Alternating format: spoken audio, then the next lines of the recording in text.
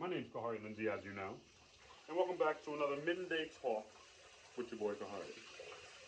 I am a person who understands that, oh shit, this is hot, that you cannot control the things that happen to you in your life or the life that you are given. However, you can learn from your problems and you can fix your reactions to things that are happening around you. A lot of people get hung up thinking about why this happened or why won't this person do this or why won't this person do that. But you have to understand that you can't control any of that. So only thing you can control is how you adapt to that and how you move on from that and how you react to that and your perspective on what's going on. Every day of my life, I wake up in extreme pain in my stomach, and I proceed to have to use the bathroom for the next 3 hours. And this pain persists throughout the day, all day. There's only certain things that can alleviate it, but those things are very expensive.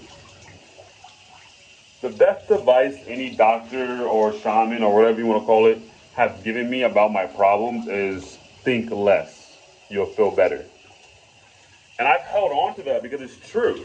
The more you think about things and the more you put yourself in a place of reflection in the present moment, you'll never be able to get out of the cycle of repeating your past. Because if all you do is think about your past, you're going to be in your past. But if you think about your present moment and you think about how you can make your present moment better, it's going to make your future better no matter what. So you don't need to think about what you don't want to do in your past. You can just think about what's going on right now, and then because you're thinking about what's going on right now, your future will get better because of it. You can learn from your past, but you can't dwell in the past and constantly think about what happened in the past and then compare that to how you're feeling now, because that's what's going to keep you in the past. The way I see it is that the way I see it is time isn't real.